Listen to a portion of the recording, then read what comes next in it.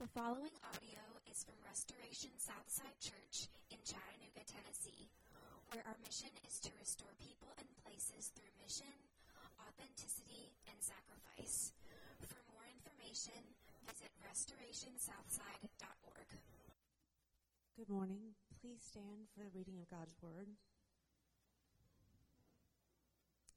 After this, Jesus went away to the other side of the Sea of Galilee, which is the Sea of Tiberias. And a large crowd was following him because they saw the signs that he was doing on the sick. Jesus went up on the mountain, and there he sat down with his disciples. Now the Passover, the feast of Jews, was at hand. Lifting up his eyes then, and seeing that a large crowd was coming toward him, Jesus said to Philip, "Where are we to buy bread to feed so many?" He said this to test him, for he knew what he would do. Philip answered him, 200 denarii worth of bread would not be enough for each of them to get a little. One of his disciples, Andrew, Simon Peter's brother, said to him, "There is a boy here who has 5 barley loaves and 2 fish. But what are they for so many?" Jesus said, "Have the people sit down." Now there was much grass in the place, so the men sat down, about 5,000 in number. Jesus then took the loaves, and when he had given thanks, he distributed them to those who were seated, and also the fish, as much as they wanted. And when they had eaten their fill, he told the disciples, "Gather up the leftover fragments, that nothing may be lost." So they gathered them up and filled 12 baskets with fragments from the 5 barley loaves left by those who had eaten.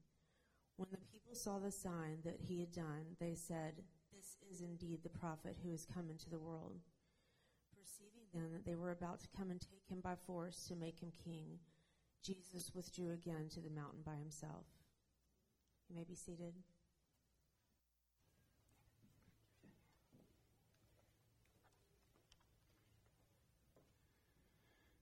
Well, good morning again.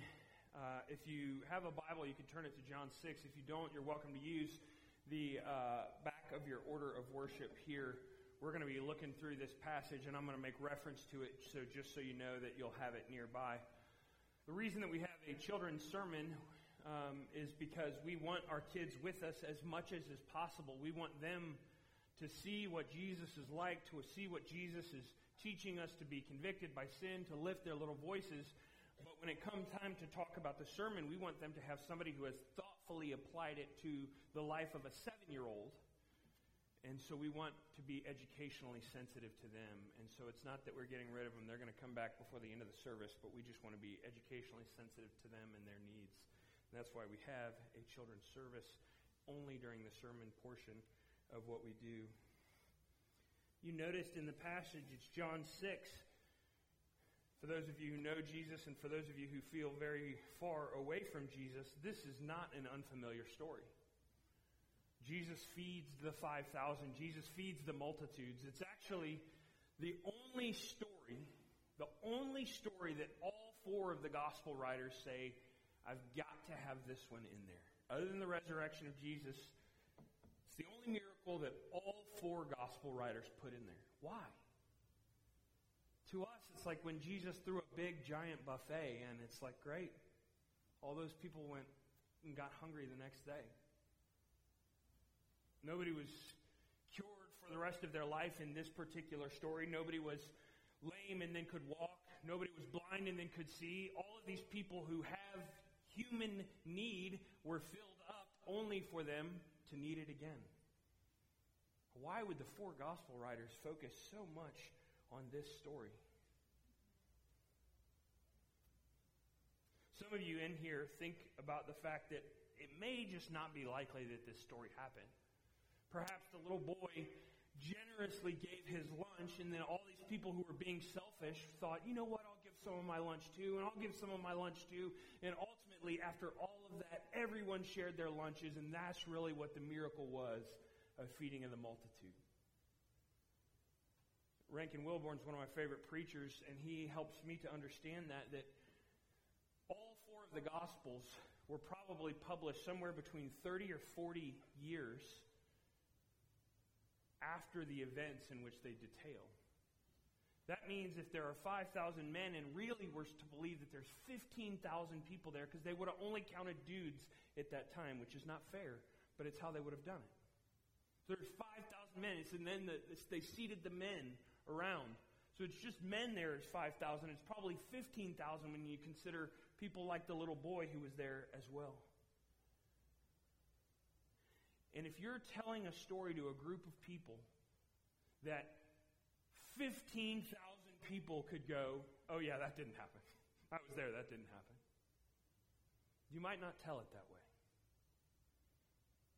So we are beginning to conclude that this could have been disproven and widely discredited. But instead it passed on from years and years and years because, as Rankin says, that's the way it was. 15,000 people. 4 different gospel writers tell this story. Why do you think it matters so much? Why do you think they focus on it? The reason that they focus on it is because all of us, whether we know it or not, are in a state of need, a state of deficit, a state of not having enough. And the Bible is filled with all of these stories of us not having enough, and yet God meets His people's needs. Us not doing enough, and yet God meets His people's needs. It's actually why when you learn how to preach the Bible about grace, you stop on this emphasis of, and so you must go do this. You must go do this. It's not because there aren't commands in the Bible. Of course there are commands in the Bible. But the reason that we have to stop preaching like that is because ultimately the Bible is full of stories of what you don't have and how God meets your need in it. And Moses has this story of the Exodus and the Passover, and Jesus is basically pointing to himself in this moment and saying, I'm the greater Moses. So what is it that you're struggling with? Maybe it's anxiety. Maybe it's just literally being assaulted by your thoughts every day of, I don't have enough, I'm not good enough, I'm too messed up. I can't turn things around, I can't get it together. Maybe it's depression. There's nothing good about me. If anyone knew what was in my heart, they wouldn't be near me. Maybe it's the spiritual shame you have over addictions of, I just am so messed up, I'm so broken, I'm so addicted. Maybe it's just this hole in your relationships where you see that they're so dysfunctional and there's no way you can turn them around. This passage is for you. This week, I began to see for the very first time I would have ever used this word for myself. This week, I began to see how I could be narcissistic. My wife and I have been in marriage counseling for the last year, and it was a great session, and she was really helpful and kind. But as I'm processing and struggling through this, and I'm thinking about it later, and I'm praying, it occurred to me that my life operates and it orbits around me.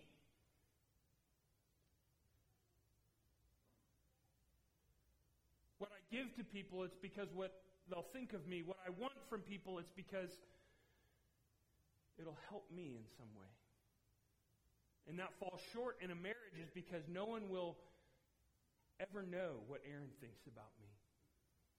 And so it's a place where you can still make things wildly about yourself and not about others. So here I stand before you with a beginning but growing awareness of what is wrong with me. And I think that's where we stop. We think there is really something broken about us. There is something really fundamentally ugly and selfish and broken. We don't have enough. And this story is the confirmation that yes, you don't have enough, but God will meet your needs. God will meet your needs. Would you pray with me? Ask God to bless our study of His Word this morning.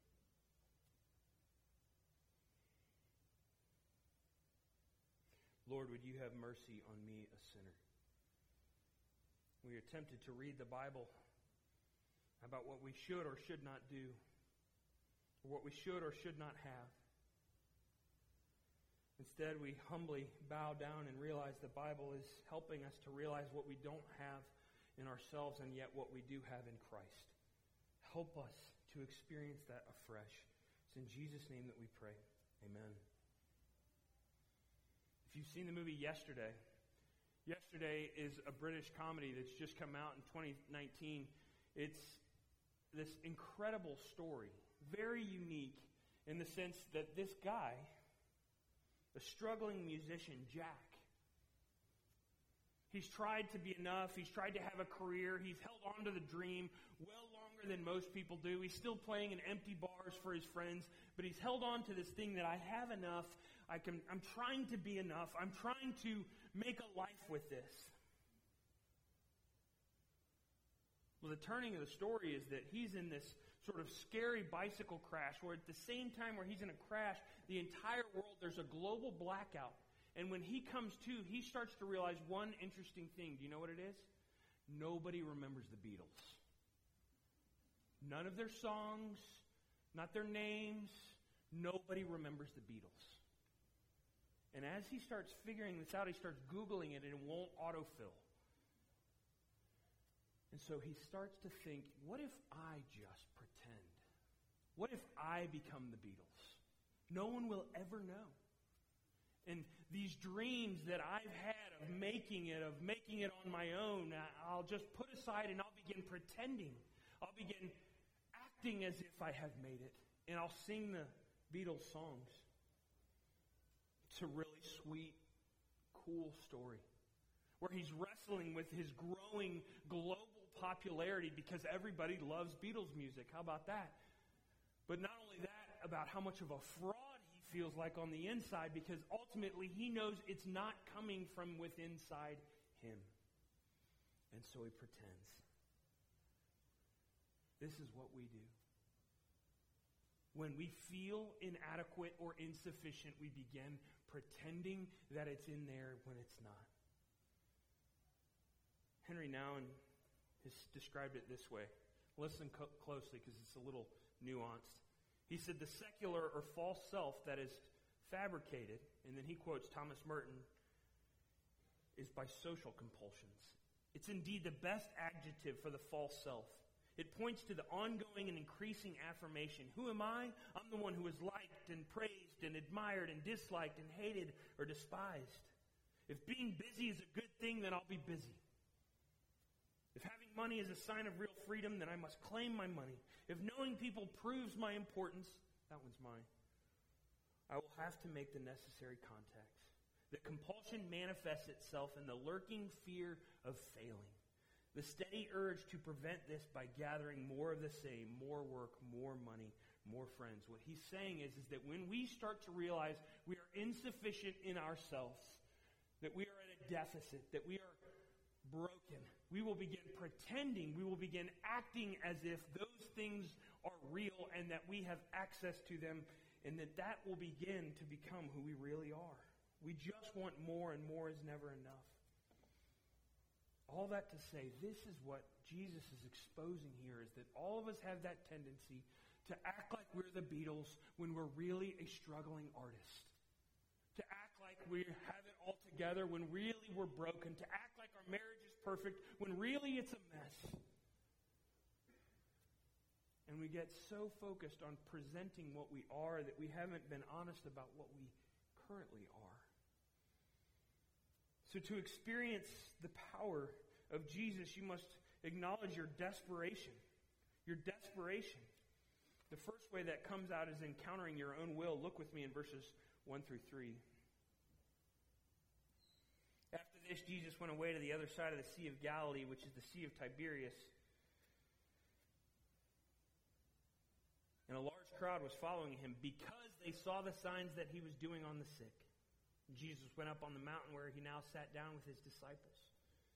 Passover was the feast of the Jews, was at hand. And then if you'll look a little bit down in verse 14, it says this, when the people saw the sign that he had done, they said, "This is indeed the prophet who is to come into the world." Perceiving then that they were about to come and take him by force to make him king, Jesus withdrew again to the mountain by himself. To really experience Jesus' power, first you have to encounter your own will and be honest about it.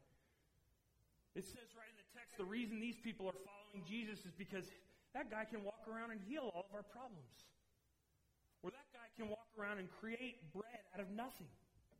Or out of something small. Or that guy could be our king. He could bring us to prominence. He could make us special again.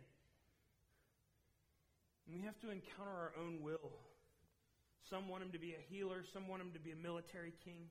But ultimately they have a false and limited view of Jesus, that he's a bread maker or he's a general, as Moody says. And it's not just these guys who have to encounter their own will. We can smile at these people who laugh and think, hey, yeah, let's let Jesus make us bread, or let's let Jesus heal our blindness. But ultimately, John and James, two of the closest ones to him, will whisper up to Jesus and go, "Hey, I know you're busy and everything with dying for our sins, but would you mind if in your time you'd let us sit at the top, sit at the front?" Even his own disciples will encounter their own will that really they follow Jesus because it gets them something. We have to admit that we have an agenda when we follow Jesus. My mentor, Joe Novenson, says this: Jesus never asks my opinion, and he always disagrees with me. But he's always right. If you're having a hard time seeing what are the ways that you follow Jesus for, what are the ways that you follow Jesus and sort of putting him on your agenda, let me ask you this. What are the things that Jesus should have done for you? It's hard to think in abstract about the things that you might be selfishly maybe following Jesus for, but as you consider your faith, what are the things in your mind that Jesus should have done for you? He should have helped you more with your marriage. He should have given you a baby when you asked. He should have brought you a husband when you pleaded for one. He should have taken away the pains of your family. He should have given you a better job and more money. He should have given you a better life. He should have caused you to be not so lonely. And we end up experiencing this sense of, I didn't think I had an agenda for Jesus, but I resent him because he should have done this for me. And ultimately, that's what these people are saying, is that he could do something for me, and so I'll follow him. So if you really want to follow Jesus, you have to lay down your agenda. What should Jesus have done for you? It's when you experience that deficit, that you're presuming upon him that he should have filled, it tells you that I followed Jesus so I could get this. Maybe some of you have seen the movie The Greatest Showman. Have you seen that? Don't tell anybody this. I secretly love that girl movie. Even though it's kind of handsome and they deal with Hugh Jackman and Zac Efron, and even though it's sort of a romantic comedy, I love that movie. And I kind of like to sing it when I'm by myself. But there's a scene in the movie where this girl who has this incredible voice, she's played by Rebecca Ferguson, and she's singing, and she's has this amazing face, an amazing voice, and she's before all of these people who are cleaned up, and she starts singing. All the shine of 1,000 spotlights, all the stars we steal from the night sky will never be enough. Never be enough. Towers of gold are still too little. These hands could hold the world, but it'll never be enough. Never be enough. And then she starts singing, and he's looking at her, and they're all looking at her, and she's singing. I'm not going to sing it for you, but she's singing, "Never be enough." No, I'm not going to sing it for you. Never be enough. Again and again. Never, never. And it sounds exactly like that. Never be enough. What I want you to understand is that if you are following Jesus with an agenda to make your life more comfortable, to make you more prominent, whatever you think he's holding out on you, it will never be enough. It will always ring empty inside. You have to admit that you are following Jesus, that I selfishly and uglily have followed Jesus for my own gain. You encounter your own will, but you also encounter your own weakness. Did you see poor Philip in verse 6?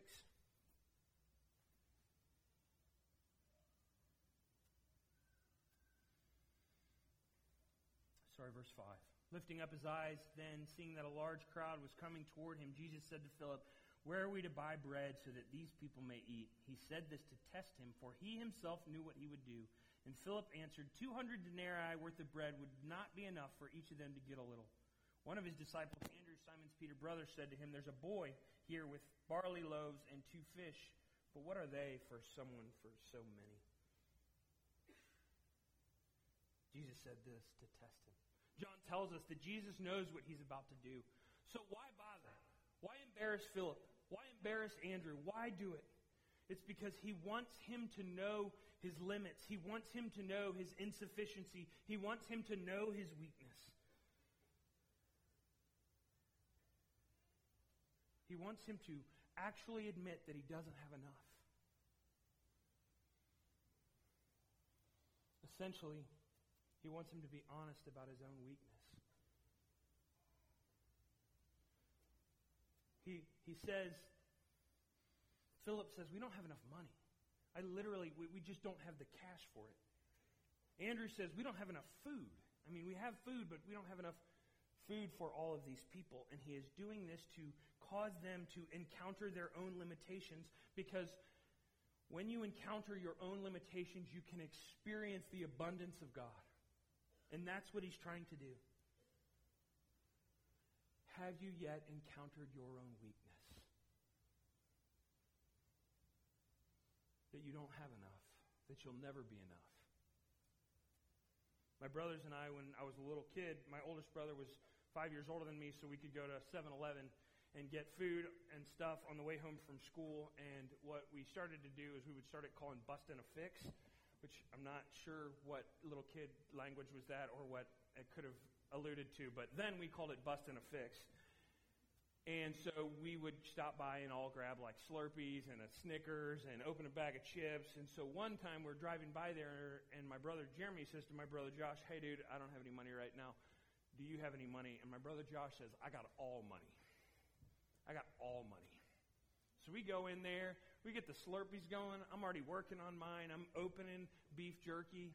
My brother Jeremy is just biting into a Snickers. We bring it all up onto the counter, and Jeremy looks at Josh and is like, "Hey dude, we need all that money." And Josh goes, empties his pocket and goes bam, and drops 2 quarters on the counter. We are already working our way through these snacks. And he looks and goes, "Dude, what are you talking about?" And he's like, I didn't think you meant like I needed to pay for everything. I had money. And we just sort of leave everything on the counter and slowly back away from the register because we were in deficit, even though we think we had all money. Have you come to a place where you realize you're in a deficit? You're not close to turning things all around and living a great life. You're not close to being in a place where you can meet all of the needs that are required of you. You're not close to having it all together. You're in a deficit. And Jesus knows that. He doesn't resent you for being in deficit. He wants you to know what to do with your deficit. You don't have the resources. You're broken. I'm broken. I'm becoming more aware of that all the time. You don't have the money. You don't have the emotional resources to walk through this divorce. You don't have the emotional resources to guide yourself meaningfully through this infertility. You don't have the resources to feel so alone and discouraged and depressed and to yet pull it all together. You don't have the resources. You've had your own agenda, and you've been bankrupt, as I have been in my own resources.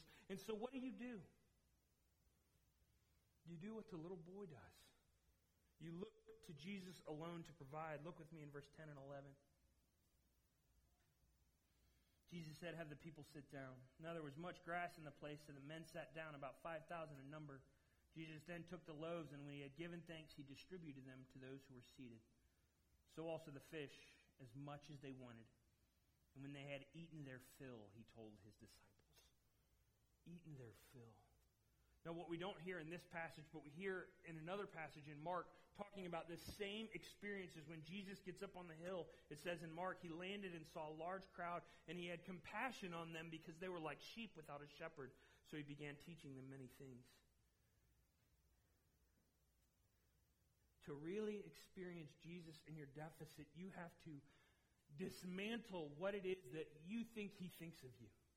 Because if you're like me, you think he thinks of you that you're needy, that you're sinful, that you're dirty, that you're shameful, that you're a mess, that you're not trying hard enough. But when Jesus looks at you and he sees his people filled with this hill and they have no one to lead them or to teach them, he doesn't say, oh, it's these people again. It says he's filled with compassion. His heart is heavy for them. You will never begin to experience the fullness of life until you realize that what you think God thinks about you is wrong. That he sees you with compassion. That means God has more of a problem with the problems in your life than you do.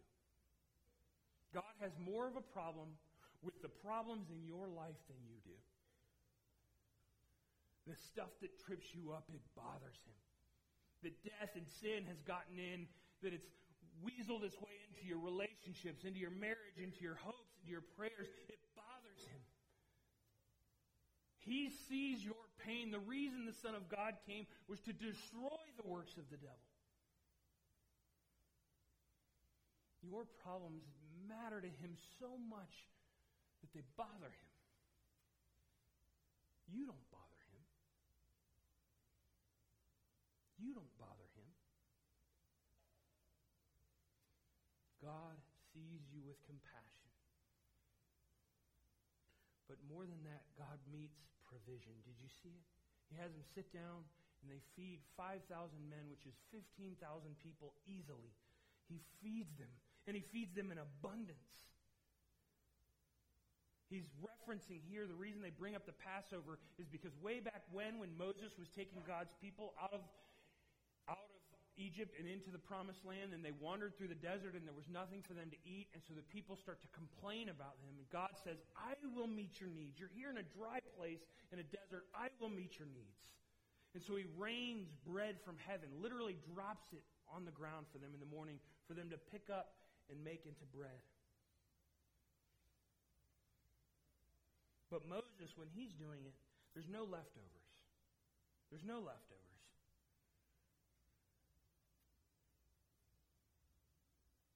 There's nothing in the morning that they can hold on to for the next day.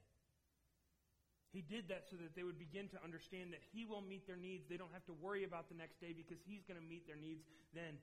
So Moses, in this powerful way, leads God's people by teaching them about God's daily provision. And Jesus says, you think you had it good with Moses? When I provide for you, there will be leftovers. I will meet your needs. If you'll trust me. If you'll trust me. That's who trusts him. This little boy. Rankin Wilborn says this, in the hands of Jesus, the insignificant becomes significant. The insufficient becomes sufficient. But what do I have left to give? It's so little. My resources are so little. My heart has so little left. My spiritual resources are dried up. I don't have energy. I can't sleep. That's where he calls you to know that you had an agenda. To be honest about the fact that you don't have much to give. To be honest about the fact that Jesus sees you with compassion and that Jesus makes provision for you. But the reason in the story that we know that he makes provision is because the little boy gives up his lunch. He takes something insignificant and makes it significant, insufficient, and makes it sufficient.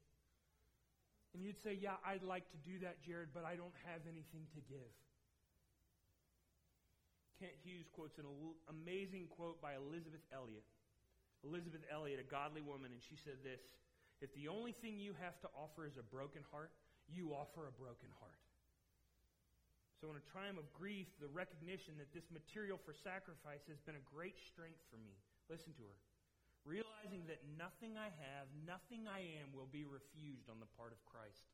I simply give it to him as the little boy gave his 5 loaves and 2 fishes with the same feeling of the disciples. What is it good for that many? So this grief, this loss, this suffering, this pain, whatever it is, which at the moment God means of testing of my faith and bringing me to the recognition of who he is, that is the thing that I can offer. Friends, when we're finally honest and realize we just don't have that much to give him, he says, give it anyway. Bet on me. Put it in my hands. It's actually faith that shows that he can do a lot with a little. And when you do that, you'll experience his sufficiency and leftovers. It doesn't start with much. 5 loaves, 2 fish, and yet it makes it enough for 15,000. It's that he can be trusted. So you put what little you have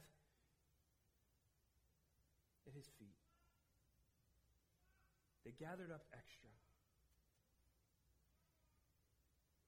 Rankin says this: God's power is available to you only to the measure you admit your need of it. You cannot be a channel of God's power until you see your own powerlessness.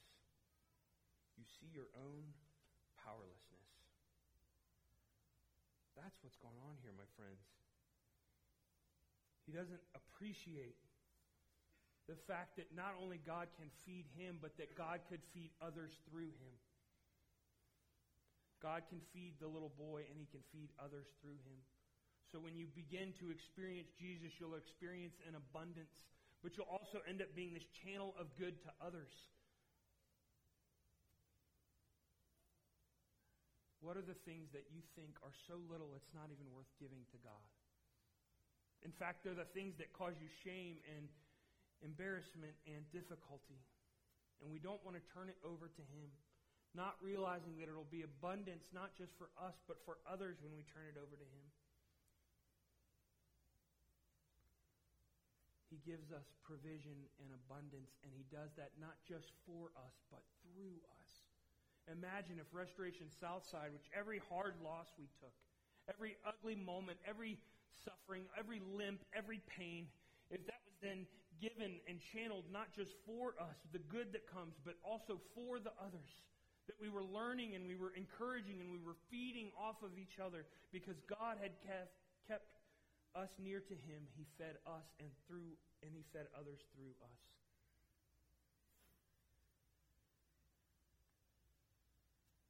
We'll close with this. There's a story that he tells in his exploration on this sermon, Rankin, and he says this. He once went to an all-black church. This young pastor wanted to learn about different kinds of church, different kinds of cultures regarding church, and he goes into this place and he's seeing the worship and how different it is for him. But he says he'll never forget the pastor who's preaching on this verse on John 6. And the pastor says, it makes hell break out in hives when you thank the Lord for not enough. It makes hell break out in hives when you thank the Lord for not enough. Not enough job, not enough money, not enough husband, not enough wife, not enough acclaim, not enough health.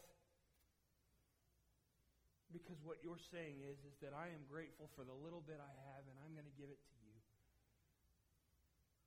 And that makes the devil nervous. Friends, what are the little things in your life that you need to thank God for not enough? Because you know when you experience not enough through him and for others, you'll experience an abundance. So lay down your agenda. Lay down your perceived strengths. Come to him in his provision. Come to him in humility, knowing that he has compassion for you when he sees you. He will make provision for you, and that it will be enough for you and others to share. Maybe the things in your life that you think are your biggest problem right now are the very thing he wants to use to bring you abundance to yourself and to us. Let's pray.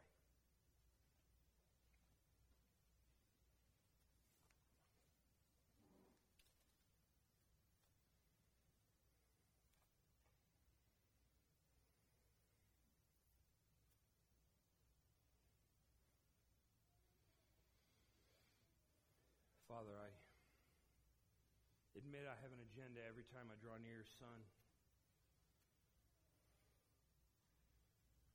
When I'm honest, I admit that I'm not enough. I'll never be enough. But I delight in the fact that in all of that, he sees me with compassion. He will make provision, an abundant provision, not just for me, but for the people around me. Would you help us to show that we can put whatever it is, whatever little it might be, in your hands, because we know that you'll be compassionate, that you'll make provision, it'll be abundance for us and for others. Help us to learn to say thank you for not enough. It's in the matchless name of Jesus that we pray. Amen.